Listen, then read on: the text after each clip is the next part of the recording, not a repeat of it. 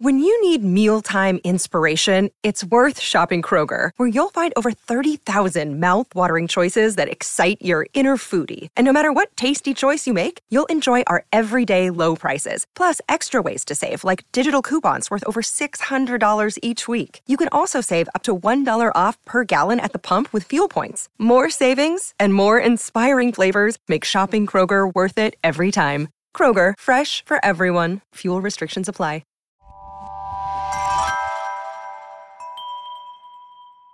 Wild Precious Life is brought to you in part by Brave and Kind Bookshop, a locally owned, independently minded bookstore located in Decatur, Georgia. At Brave and Kind, we showcase a thoughtfully curated collection of intentionally diverse and inclusive, artful stories for the humans we want to raise and be in the world. Stop by or shop online at braveandkindbooks.com. And we're brought to you by Visible Voice Books in Tremont, Ohio, a bookstore with that lost, independent feel, a relaxed, inviting environment conducive to discovery, where quality takes precedence over quantity, where the books marginalized by commercial concerns have a home. If you come in looking for something specific, either we'll have it or we'll find it for you. If you come in looking for nothing in particular, you can lose yourself in a world of new ideas. Find your next great read at visiblevoicebooks.com.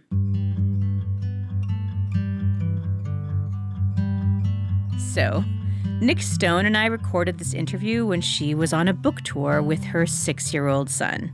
He was helping her sign new copies at indie stores, and the two of them were sharing one small hotel room when Nic and I sat down for our interview. As you can probably imagine, this conversation was tricky. We had to pause once to help her kiddo with his Wi-Fi password, and another time because he was hungry, and once more when someone knocked on the door. It was a lot.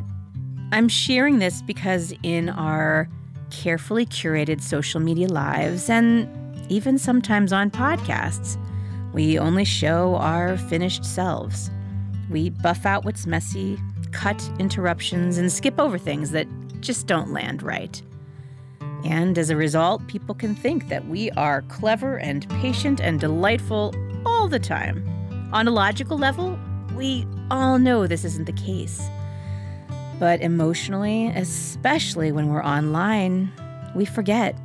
And we keep comparing our messy insides to everyone else's photoshopped outsides. The fact is, you have no idea how many takes it took for your favorite influencer to achieve that particular look, or how many TikTok takes it took for a video to land just so. So, if you feel like you hear SpongeBob in the background of this conversation today, it's because you do. As any working parent knows, children exist, and they need things. And nobody, not even the indescribably talented Nic Stone, can do it all perfectly all the time, which is actually pretty great to know. And it gives me hope for my life. So, Nic and I keep it authentic and real today. We talk mental health and neurodivergence and anti-racism and pop culture. And if you don't know Nic Stone yet, hold on to your hat, because now's your chance to meet a force to be reckoned with. Nic Stone was born and raised in a suburb of Atlanta, Georgia. And the only thing she loves more than an adventure is a good story about one. After graduating from Spelman College, she worked extensively in teen mentoring and lived in Israel for a few years before returning to the U.S. to write full-time. Growing up with a wide range of cultures, religions, and backgrounds, Nic Stone strives to bring these diverse voices and stories to her work. She's the author of 13 books, including Dear Martin, Odd One Out, and most recently, Chaos Theory. Nic Stone, welcome to Wild Precious Life. Thank you. I'm thrilled to be here. So we are today years old, and this is the absolute first time that we're meeting, which feels a little bananas because I have hung out with all your people. I searched for a lost lottery ticket with Rico and Zan. I hid in a playground rocket ship with Justice and Quan. I have cruised in Scoob's grandma's camper, and I watched that game where Shanice Lightning Lockwood hit that line drive on her softball team. And, most recently, I have hiked to the top of whatever that mountain was that Shelby dragged us up so we could do some sort of yoga Pilates workout with the boy she called Walter. So you and I know all these same people, but we didn't know each other. So I'm jazzed to finally complete the circle. Facts. And I appreciate your appreciation of all of these people who talk in my head all the time. Yeah, I'm a fan. It's great. I'm a fan. But before we take any bigger, deep dive into your writing, I wonder if you can just start us out with some background on you. Nic Stone, will you tell us your story? Yeah. So recently my birth hospital closed, and I feel like something in me shriveled and withered and fell apart. I was born in Atlanta, Georgia, and I used to pass it all the time, and it was very validating passing the hospital where I was born. But I guess there's just time for new things. I started writing because I did not see myself in literature growing up. And now I put myself everywhere that I don't see myself because I can. Honey Bunny, I'm recording a podcast. You can't come over here asking me to do things. What? I need to connect to your Welcome to my life, friends. So the voice you're hearing in the background is my beloved 6-year-old who is on tour with me, and he wants access to Wi-Fi. I mean, don't we all? So we're going to give it to him real quick. But his name is Milo. He's another one of the reasons I write. Partially because tuition is expensive, and also because it's important to me that he sees reflections of himself in literature. There, you have Wi-Fi. Please go away. Hi, Milo. Hi. Okay. No more talking. Go play quietly, please. Thank you.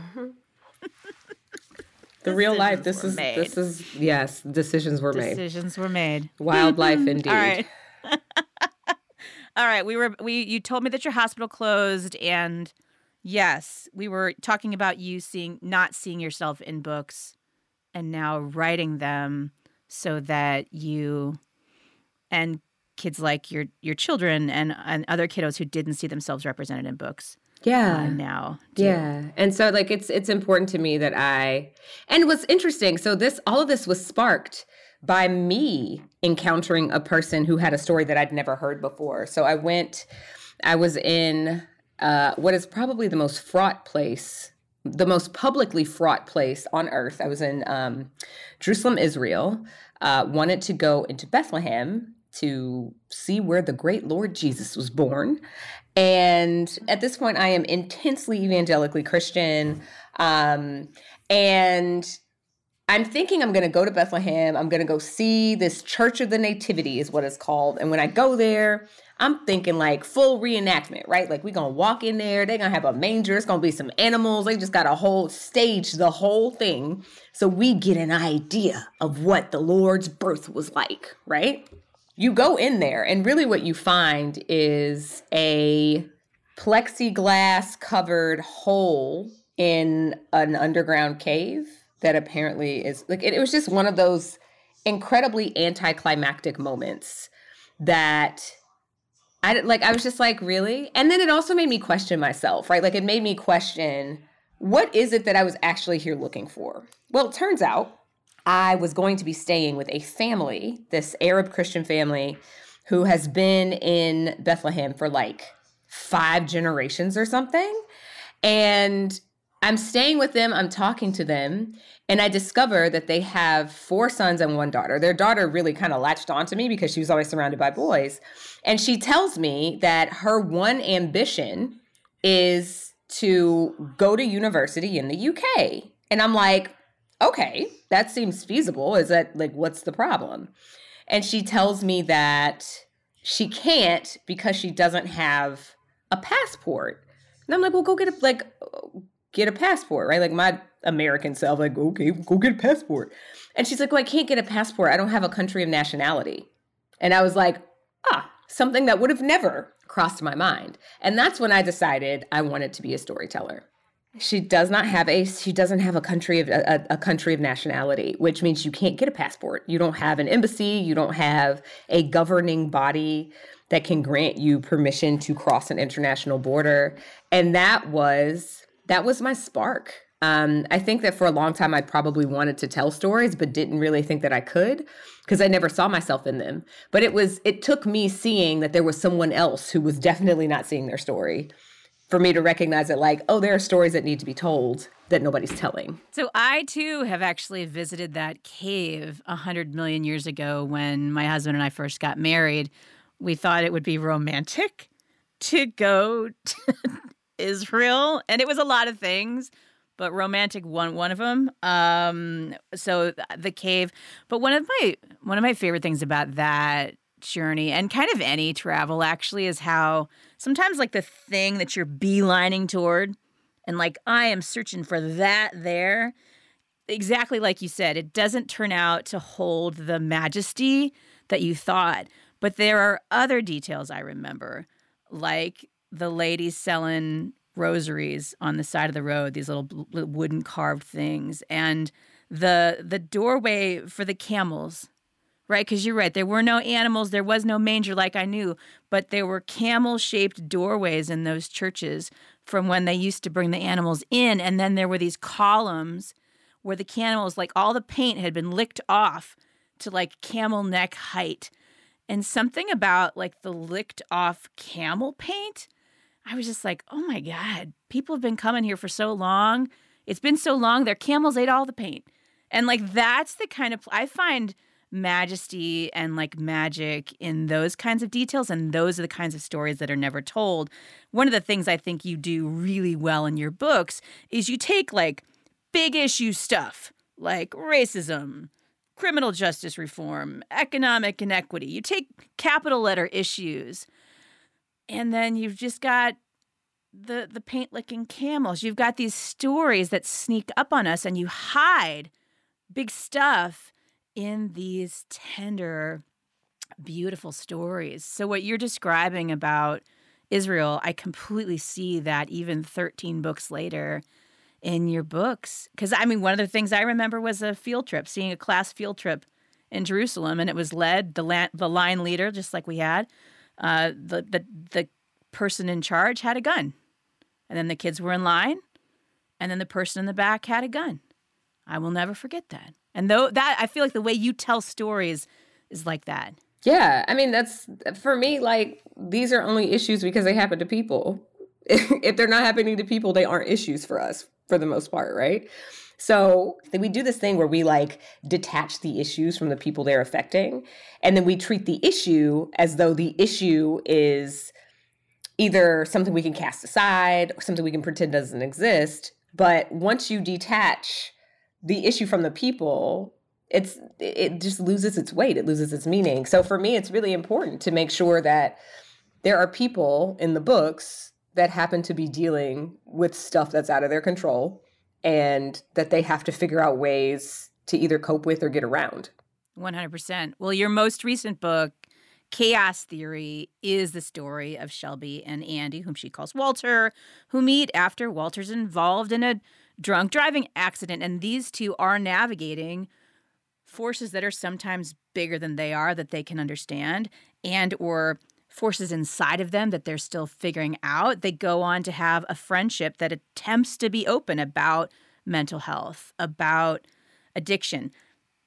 I come from a family where our mental health challenges and addictions were hidden or shameful as kind of one side of the family. On the other side of the family, that was more like they were deemed as like weaknesses. Like if you were stronger, you would have been able to snap out of that. You like self-indulgent almost. So I know part of that's the time period I was raised in, but that does not excuse the danger that those kinds of mindsets have, or like the consequences. Like individuals in my family did not get help because they felt ashamed of needing it. When you were growing up, like, how did conversations about mental health and addiction show up or not show up in your family? I mean, I feel like we're probably about the same age. You look younger, though, so we're going to talk about that later. It's just melanin. That's the only reason I look younger. I'll be 38 in July. So I was born in 1985 and grew up the 80s, 90s, and it's the same thing. Like, the interesting thing, though, is that I had a beacon. My father, who is the light of my life to this day, when I was 9 years old, he stopped drinking. So he's almost 30 years sober, and he is wide open about me, like, telling his story because he loves to share his story and his triumph, right? So he's a recovering alcoholic, his words. And when he stopped drinking, he started going to AA, and he would take me with him. That was in 4th grade, right? So having this opportunity, and it's interesting because, like, I guess probably like 6 or 7 years ago, I remember running into the mother of one of my classmates from back when I was a kid. And actually, no, I ran into the classmate, and she was talking about how, like, and this is something she'd never mentioned before, but she was talking about how, like, she remembered seeing me at a meeting and how, like, we had this, like, moment of solidarity where we were the children of parents who were open about their struggles with us, right? And that's a really hard thing to do. I say this as a parent now. Being open with your children about your hardships can be really difficult. And being the child of a parent who is open about their hardships can also be very difficult because of this world we live in where, you know, exactly what you're saying is true. It's almost like humanity is seen as a sign of weakness, which it is. We are all human and very weak. If you compare us to the majority of other species in this world, we're not exactly the strongest, we're not the fastest, we're not the biggest. The only thing that's given us an advantage is our ability to tell stories and to collaborate with each other, right? So I feel like the sooner we come to grips with the fact that there is not a single person on earth who isn't struggling with something, and that it's okay for us to struggle, it's okay for us to go through hard things. Like, I think the sooner we get to a space where we can just talk about this stuff as a part of the human experience, the better off we'll be. Because the more people who are willing to be open about it, the more people who will feel less alone in their struggles with it. Absolutely. Those diagnoses that you're listing are absolutely alive and well in my family and extended family.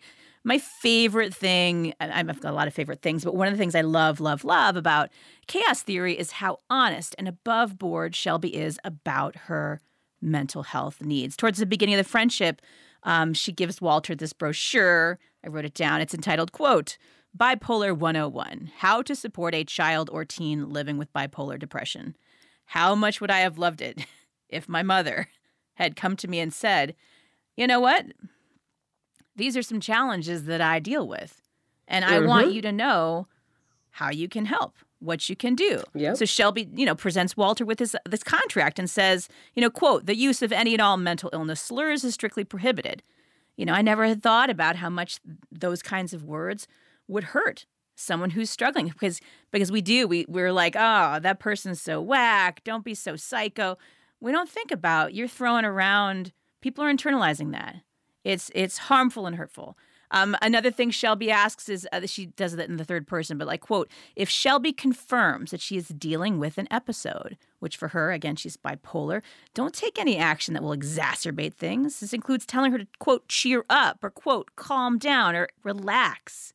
If it were that simple, she wouldn't be having an episode.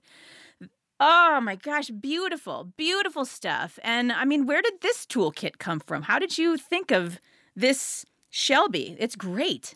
I mean, she's me in a lot of ways. Like, I think mental health has been something that I've been thinking about for a long time. When you have a parent who is open about their struggles with addiction, which is in substance abuse disorder, is a, quote, mental illness. It's a thing.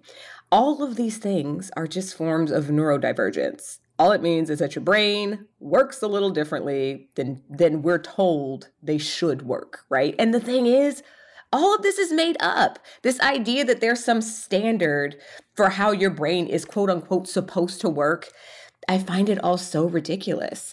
So what I do with this book, it's really important for me to utilize the tools that I've been given. Like I have 2 therapists and a psychiatrist. And, you know, I will say, but because I can afford it, I feel like I have a responsibility to share the things that I learn. So I put them in books, right? I think that if you are a person who is engaged with any sort of mental health counseling or therapy, if you're a person who has had access to medication, who has had access to psychiatry, if there are things that you have learned that have helped you, why not share them with other people? So with the brochure and with this friendship contract she comes up with, a lot of that stuff is just stuff that I got from my therapist. It's stuff that I got from doing. So I did EMDR. It's this very specific type of trauma therapy. And the things that I learned going through that process are things that I can pass on. If I can make the world a little bit softer for people whose brains work in ways that the world tells them are wrong or are bad, that's what I'm going to do. Because to be completely honest, there's nothing wrong with anybody. What's wrong is the way that we treat people as though there's something wrong with them. We talked with Dr. Ebony Butler a couple of months ago, who talked specifically about mental health stigmas in Black communities. I teach in a predominantly Black school. Many of my teen students have endured life-altering trauma, and many of them have also been unable or encouraged not to seek mental health care. Either it's financially not available to them, or in their family, it's kind of like it was in my family, where well, that's for white people. You don't need that. And historically, I can think of many, many, many reasons why some Black folks might not trust a medical field that's been predominantly old white men. Right? We have a dark history in this country and in the medical profession of failing to serve Black folks. But what I find in your books, because these are characters of color, because we see them above board with whatever they're dealing with, in this case addiction, but certainly in the other ones, like those other capital letter issues, because you do that, it just breaks down that bias and makes it seem possible. And I see this starting to change. If I would have said 5 years ago, 0 of the kids in my classes were going to therapy. Or if they were, they would never talk of it. And I am just seeing this. Kids will say, well, my therapist said, or, you know, Dr. Ebony gave us these cards, these therapy cards. I bring them into school, right? I am not a trained therapist, but we have, you know, Therapy Monday, where we all get our therapy cards out and we are talking and answering things about what we're vulnerable about. And it is beautiful. The kids want to open up like that. You just need to give them permission. And your books, man, they give kids permission. I'm just so grateful for them. Thank you. I mean, look, the therapy is contingent on just connection and validation. Like, literally, that's what therapy is all about. And you can connect with and validate people every day of your life. You can connect with and validate literally anyone you meet, right? And I think about, you know, the other stuff I write about. I write a lot about racism. And I think people completely, and it's not deliberate on the part of the oppressed, but for so long, when I look at the history of racism, and honestly, when I look at the history of being Black in this country, like, being Black is traumatic in and of itself, just as a result of like what you have to deal with in a place where you're only here because your ancestors were brought over to work for free, right? I have a really good friend who runs this nonprofit organization called We Need More Thinkers. And he says this thing, he's like, my ancestors were enslaved. Everything I have to deal with is light work. And I'm like, ooh, the bars that you drop with statements like that. And but at the same time, because of this legacy, this history of slavery, if you think about it, in order to survive, I think about the things that my ancestors had to do to survive. And a lot of the time, what they had to do was pretend to be fine.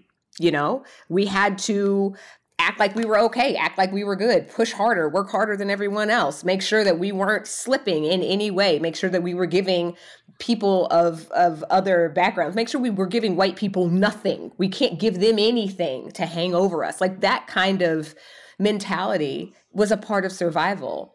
But now that we're moving into a space where we don't have to move like that anymore, we don't have to think like that anymore, this is when we get to unpack things and when we get to start truly living our fullest truth and being our fullest selves and going to therapy and being like, yes, I have major depressive disorder.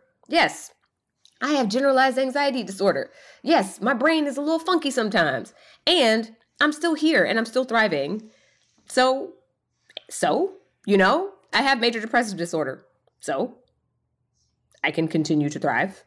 I can continue to move. Yes, there are dark nights of the soul when you're dealing with something like this.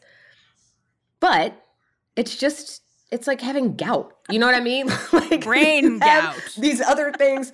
You have brain gout. You have like brain arthritis. Like there's all of these other stuff that people have no problem working with and working through, and we're contending with all kinds of stuff in our physical bodies without recognizing that, like, hey, your brain is also a thing that's in your physical body. And sometimes it works in a way that, you would prefer that it not work that way.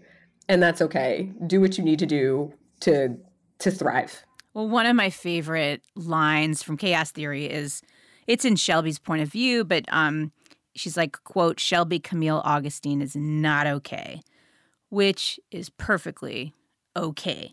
It is okay to not be okay. It's normal. It is just part of the ups and downs that we navigate.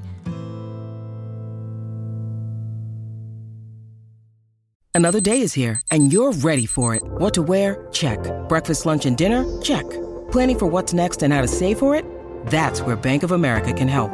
For your financial to-dos, Bank of America has experts ready to help get you closer to your goals. Get started at one of our local financial centers or 24/7 in our mobile banking app. Find a location near you at bankofamerica.com/talktous. What would you like the power to do? Mobile banking requires downloading the app and is only available for select devices. Message and data rates may apply. Bank of America N.A., member FDIC.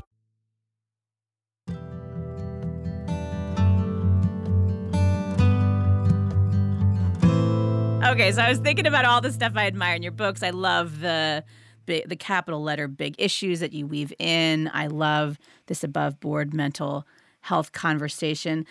I also just love the way you write relationships, crushes, meet cutes, flirting, fighting, requited, unrequited. It's just also dreamy, and I am here for it. Makes me wonder a little about like high school you. I dated my way into these evangelical circles. You somehow ended up in Israel, but like, what did it feel like to be 16 or 17-year-old Nic Stone? Are you tapping into that time when you write these books? Yeah, I mean, look, Odd One Out is a really good example of a book I wrote to validate a person I didn't feel like I had the liberty to be, right? So the one of the main characters, it's a book that has three protagonists in that book. There's two cisgender girls and a cisgender boy. One of the girls is openly gay. One is questioning, and then the boy is just like straight as a razor's edge and has tested himself. Yes. And tried to see if like maybe do I feel any sort of a tingle or anything if I'm looking at these naked men. Like he's done his due diligence when it comes to figuring out his orientation. And of course, these things change. I think that this insistence on certainty and permanence that we have specifically in this country, it's so limiting. We limit ourselves so much by insisting that people never change and by insisting that we be certain about things. Neither of those things exist, right? So with Odd One Out, though, Jupiter, one of the girls, the girl who is openly into girls, I wrote her because like she's who I would have been if I hadn't been closeted in high school, right? And my high school experience was a wild one. Home life was interesting and school life was a completely different world. Like I was pretty popular. My senior year, I was captain of 2 different cheerleading squads. I was class president. I was the president of this club, and I did this thing, and I was this peer leader over here, et cetera, et cetera. And it all looked really shiny and fancy, et cetera, on the outside. But I also just never fit anywhere. So I was like that floater in the cafeteria where like one day I'm at the jock table, the next day I'm sitting with the nerds, the next day I'm over with like the girls who twirled their hair, the mean girl table. And though I always felt this sense of displacement, what I've realized as I've gotten older is that I was collecting things that I needed in order to thrive in a world full of variety. I think that, and it's wild that we're talking about this, because one of my moderators, I had a couple of school visits. I'm currently in Naperville, Illinois, and I had a couple of school visits today. And when I do school visits these days, I have student moderators. Like, awesome. I'm not about to come in here and talk at y'all. Y'all come and tell me what you want to know, right? Yeah. So one of the moderators is a high school senior. And after the meeting, he kind of pulled me aside and sweetest, cutest kid. And I just see this like vulnerability kind of fall over his face. And he said, I need to ask you something. And I didn't really know how to ask it publicly. He's like, were you ever treated like you were weird? Like when you were a kid, like, I don't know. I just have this thing where like, I don't really feel like in this group over here, I have to behave one way. In this group over here, I have to behave a different way. And people tell me I'm weird and I don't really know what to do with that. And I was like, baby, you better embrace that. Being weird gets me paid, first of all. That's number one. Number two, what I tried to explain to this kid is that other people's small-mindedness is not his issue, right? If you have a group of friends here on the left who can only handle one part of you, cool, give them that part. They're just missing out on everything else.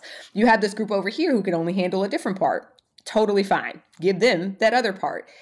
We find our people eventually. And honestly, even if we don't find our people, what we gain in being able to move in different circles is this kind of like beautiful like worldliness that gives us, it has given me quite the edge. Like there's not a single person I can't have a conversation with.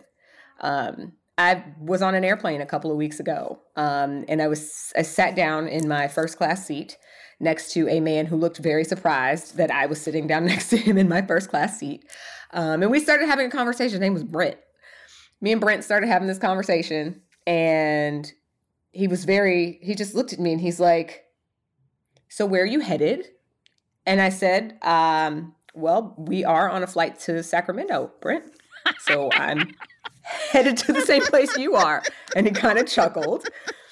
And he said something, he asked me something else. And I was like, oh yeah, I'm on a book tour. Like, I was flexing, right? Because like, Brent, you clearly don't think I'm supposed to be here beside you, bro. So we're going to have a real conversation. Mm-hmm. So he starts asking me, he's like, oh, you write books? I was like, yeah. He's like, so is this your first book? I was like, no, it's my 12th. And Brent was like, oh. And he goes, who are you? We wound up having this long conversation. It turns out Brent is a conservative Christian white man from Louisville, Kentucky. And when I told him the title of the book that had just come out, which was How to Be a Young Anti-Racist, I did the young reader's adaptation of Dr. Ibram X. Kendi's adult memoir that was just like wildly popular and honestly still is. He kind of snorted for a second, right? Like he was like, he did like one of those like, oh, anti-racist. But as we kept talking, the flight attendant comes by asking what he wanted. He hadn't chosen a meal for the flight. And she mentions this meat and cheese plate. And he goes, is that like one of those charcuterie boards? And she said, yeah, I guess it is kind of like a charcuterie board. Like she kind of like shaded him a little bit. Mm-hmm. And as she walked away, I went, hey, Brent, you want to hear something? And he says, yeah, what? I said, my friends call it a charcuterie board.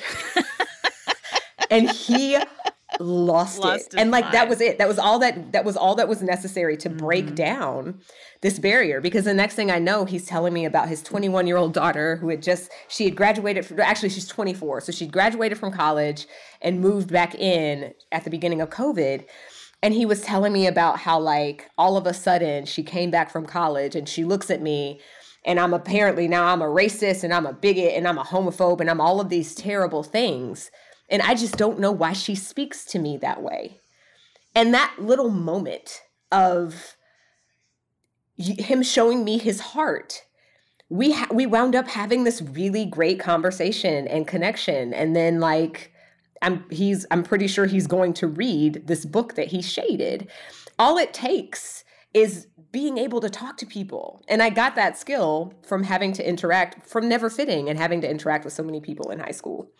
So I'm writing myself and a lot of stuff, and also just writing all of the people I didn't get to be. Isn't it funny how something we think is a blind spot or something that was a weakness or something isolating, like these boxes you didn't fit into, it actually is a superpower, right? That not fitting into those boxes means that you can reach across these made up barriers that people have and do this important work of building connection. You mentioned Dr. Kendi's book. You know, how does it feel to have adopted that? I've read How to Be an Anti-Racist, but I have not yet worked with students. I was thinking about it for a syllabus for next year. Like, how are students responding to the work that you guys did? Because I know adults are hesitant, right? But it's only because they're afraid of the word anti-racist, or they're afraid of what Brent on the airplane was describing, right? Like, they're afraid that this is going to tell them what's wrong with them, and it does. But it also tells them like what could be right, like how you can better navigate these things. How are kids responding?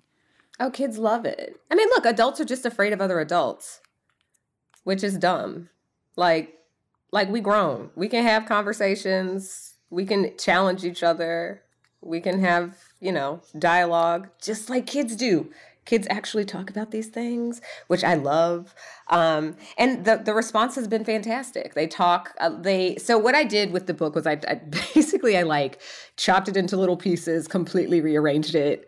And it's broken down more by topic than it being this linear journey through his life like the adult version is.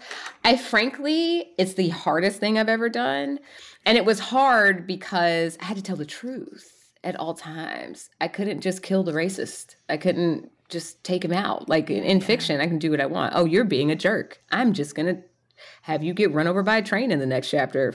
Whatever. But you can't do that with a nonfiction title. So I did my best to... It's really, I took what he did, I changed the language and changed the formatting a little bit so that it's easy to follow and kids can actually see themselves in the text. I obviously recommend it, just saying. I read the first few chapters when I was preparing for this, and what I liked also was Kendi writes a lot of times from a first-person narrative. I gave this speech. You're not him. And so you made the decision to flip it to a second person, like a you. And I felt that was really warm. I was picturing my students responding to the idea that this is also their story, that they are going to find themselves in there, which, again, is what you do so well in fiction. And I was thinking about the utility of nonfiction, where you invite students in to share not racism, the noun, but racism, the adjective. And just sitting there with the notion there that racist, the noun, versus racist, the adjective, that we're talking about choices we make every day. That, oh, that was actually a pretty racist choice to teach only Huckleberry Finn and Steinbeck's Of Mice and Men. Because, oh, look at that. You can see that was a racist choice. I've only given you black characters who aren't in their power, that are only victims, right? That we can see this as choices. And then the students don't feel like they're not like stuck in that identity. It's just that thing that, we have all made racist choices. And when I was a new teacher, I taught Of Mice and Men. I'll never do that again. It's certainly not as a standalone text. There's no there for women, for black folks, for anyone.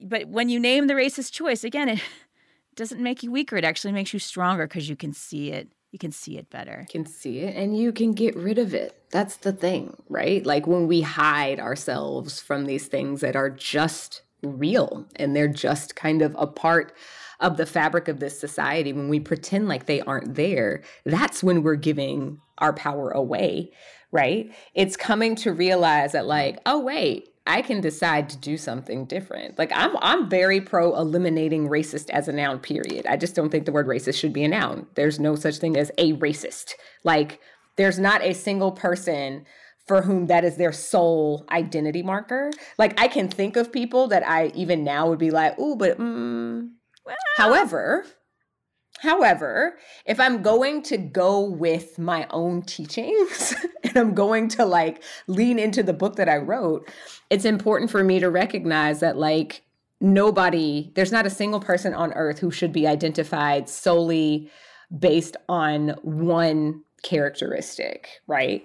And the whole goal of anti-racism is viewing every single identity marker as equal in their differences. There's nothing superior or nothing inferior. They're all just equal across the board and of equal value.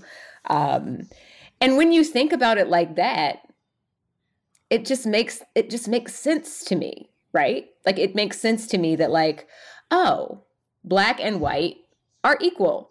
Neither is inferior, neither is superior, just equal. Men and women, equal. Neither is inferior, neither is superior. It's getting rid of the hierarchy that's at the core of the concept of anti-racism. And so I'm like, I get behind it 100%. And I think our buddy Brent, he probably is going to as well. Yeah, because hopefully with his shark coochie board. Which is shark coochie board. Because it turns out all of those false binaries were often just stories we were telling ourselves, stories we made up somewhere. If we made them up, we can unmake them up. We can unmake them. Yes, and they were stories made by people in positions of power to hold on to those positions of power. But there's also power in numbers. And I think that that's where the difference is to me. You know, the civil rights movement happened and things changed because of the massive amount of people who got on board. So just having having people who agree with what you're saying in enough numbers to get other people on board, really all we're doing is shifting narratives. We're changing narratives. We're shifting away from a narrative that is all about this notion of exceptionalism and honor and virtue, etc. Like, yes, okay, it's cool to be American. Don't get me wrong. I love being a citizen of this country. I love that this is where I grew up. And I say this having lived in other countries. And this idea that American means like white and hardworking and virtuous, that's got to go. And also what needs to go is the idea that America was founded on these really noble ideals. It was not. It was founded on genocide. It was founded on enslavement. It was founded on greed.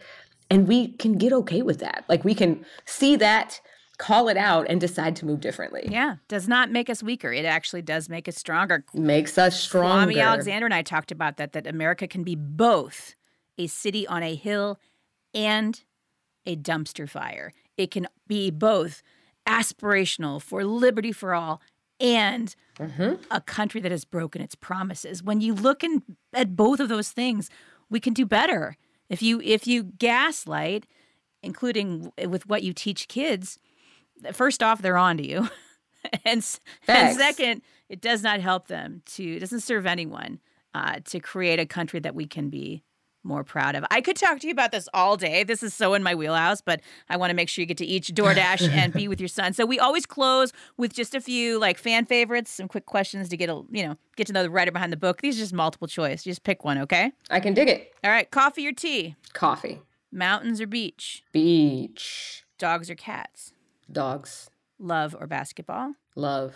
All right, so got some 90s trivia for you. 90s trivia. Which do you prefer, the video game Mortal Kombat or the film The Sandlot?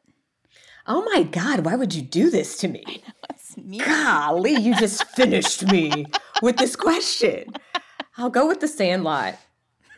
Only because Mortal Kombat had a lot of misogyny. A little bit. In those costumes. A little bit. Big busted women and teeny tiny, yeah. Because you can fight like that. I always fight in heels, don't you? With my boobs hanging out, right, exactly. This is some book trivia. Which would you recommend more, The Virgin Suicides by Jeffrey Eugenides or Divergent by Veronica Roth?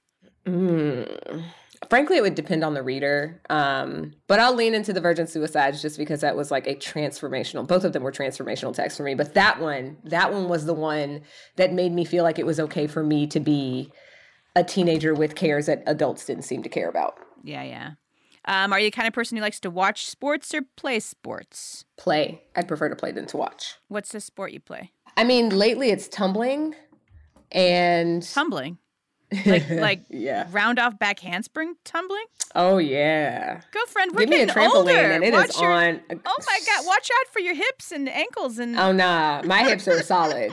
I am getting older and better, okay? We are only getting better with age. I will flip until I cannot flip anymore. I did tear my plantar fasciitis last year doing a backflip.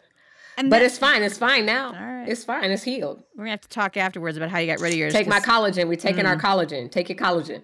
Mickey Kendall said the same thing, and I forgot about it till right now. She said that was real. I said it was made up, but she said, no, it's real. It's legit. All right. Okay. Are you an early bird or a night owl? I'm a middle of the day person. We need a name for that. A daytime gator. We'll work on it. We'll workshop it.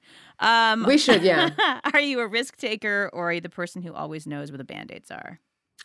Both, because I'm a risk taker. I know where the Band-Aids are. Very good. All right, this is fill in the blank. If I wasn't working as a writer, I might be a... neuropsychologist. Yeah, I could see that. Yeah. You're wicked smart. Thanks. What is something quirky that folks don't always know about you? It could be a love, a guilty pleasure, a pet peeve. I was my high school mascot. It was this big, bulky blue devil. A dude, total dude. I've almost gotten my ass kicked. I cannot tell you how many times because they did not realize there was a girl in the costume. Yeah. Was it super hot? Was that in Georgia? Oh, it was so gross. Oh, the sweat. Oh, my gosh. It was disgusting. It was gross. Absolutely gross. But I had a blast. What do you love about where you live? Everything. It's Atlanta. It's gay. It's like the gayest city, the blackest, gayest city in America. Yeah. 2 left. Favorite ice cream?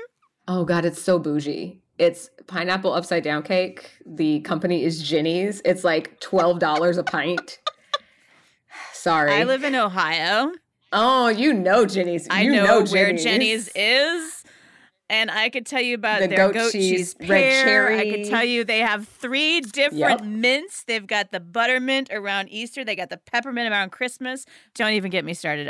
It's you're right. I love it. You love bougie ice cream too. It's so expensive and worth it's every penny. All right.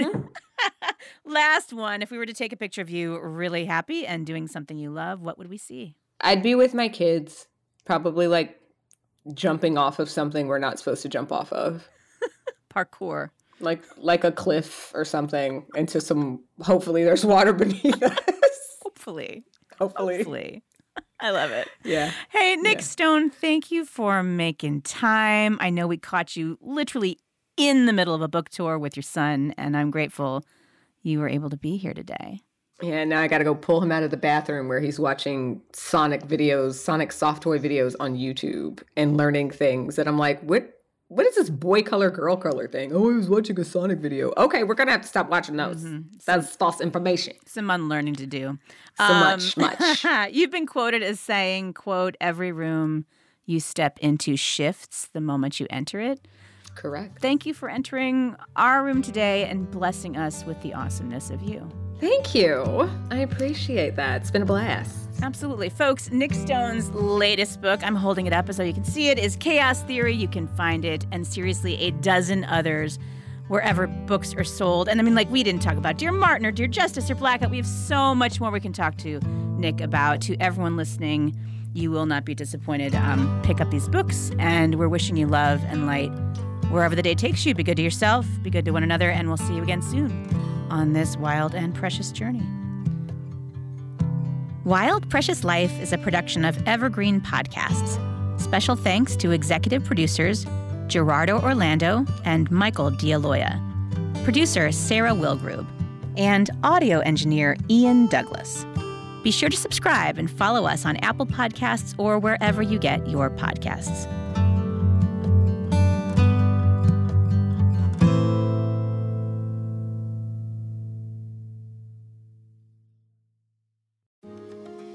My name is Cindy Burnett, and each week I interview at least 2 traditionally published authors on my podcast, Thoughts from a Page. We talk spoiler-free about their books, so you can listen whether you have read the book or not. And then we delve into things that you most likely won't hear about anywhere else. the importance of the cover design, why they included various aspects of the story, personal details about both the books and the authors' lives, and so much more. You can find the podcast on every major platform and learn more about it on my website, thoughtsfromapage.com. Thanks so much for checking it out.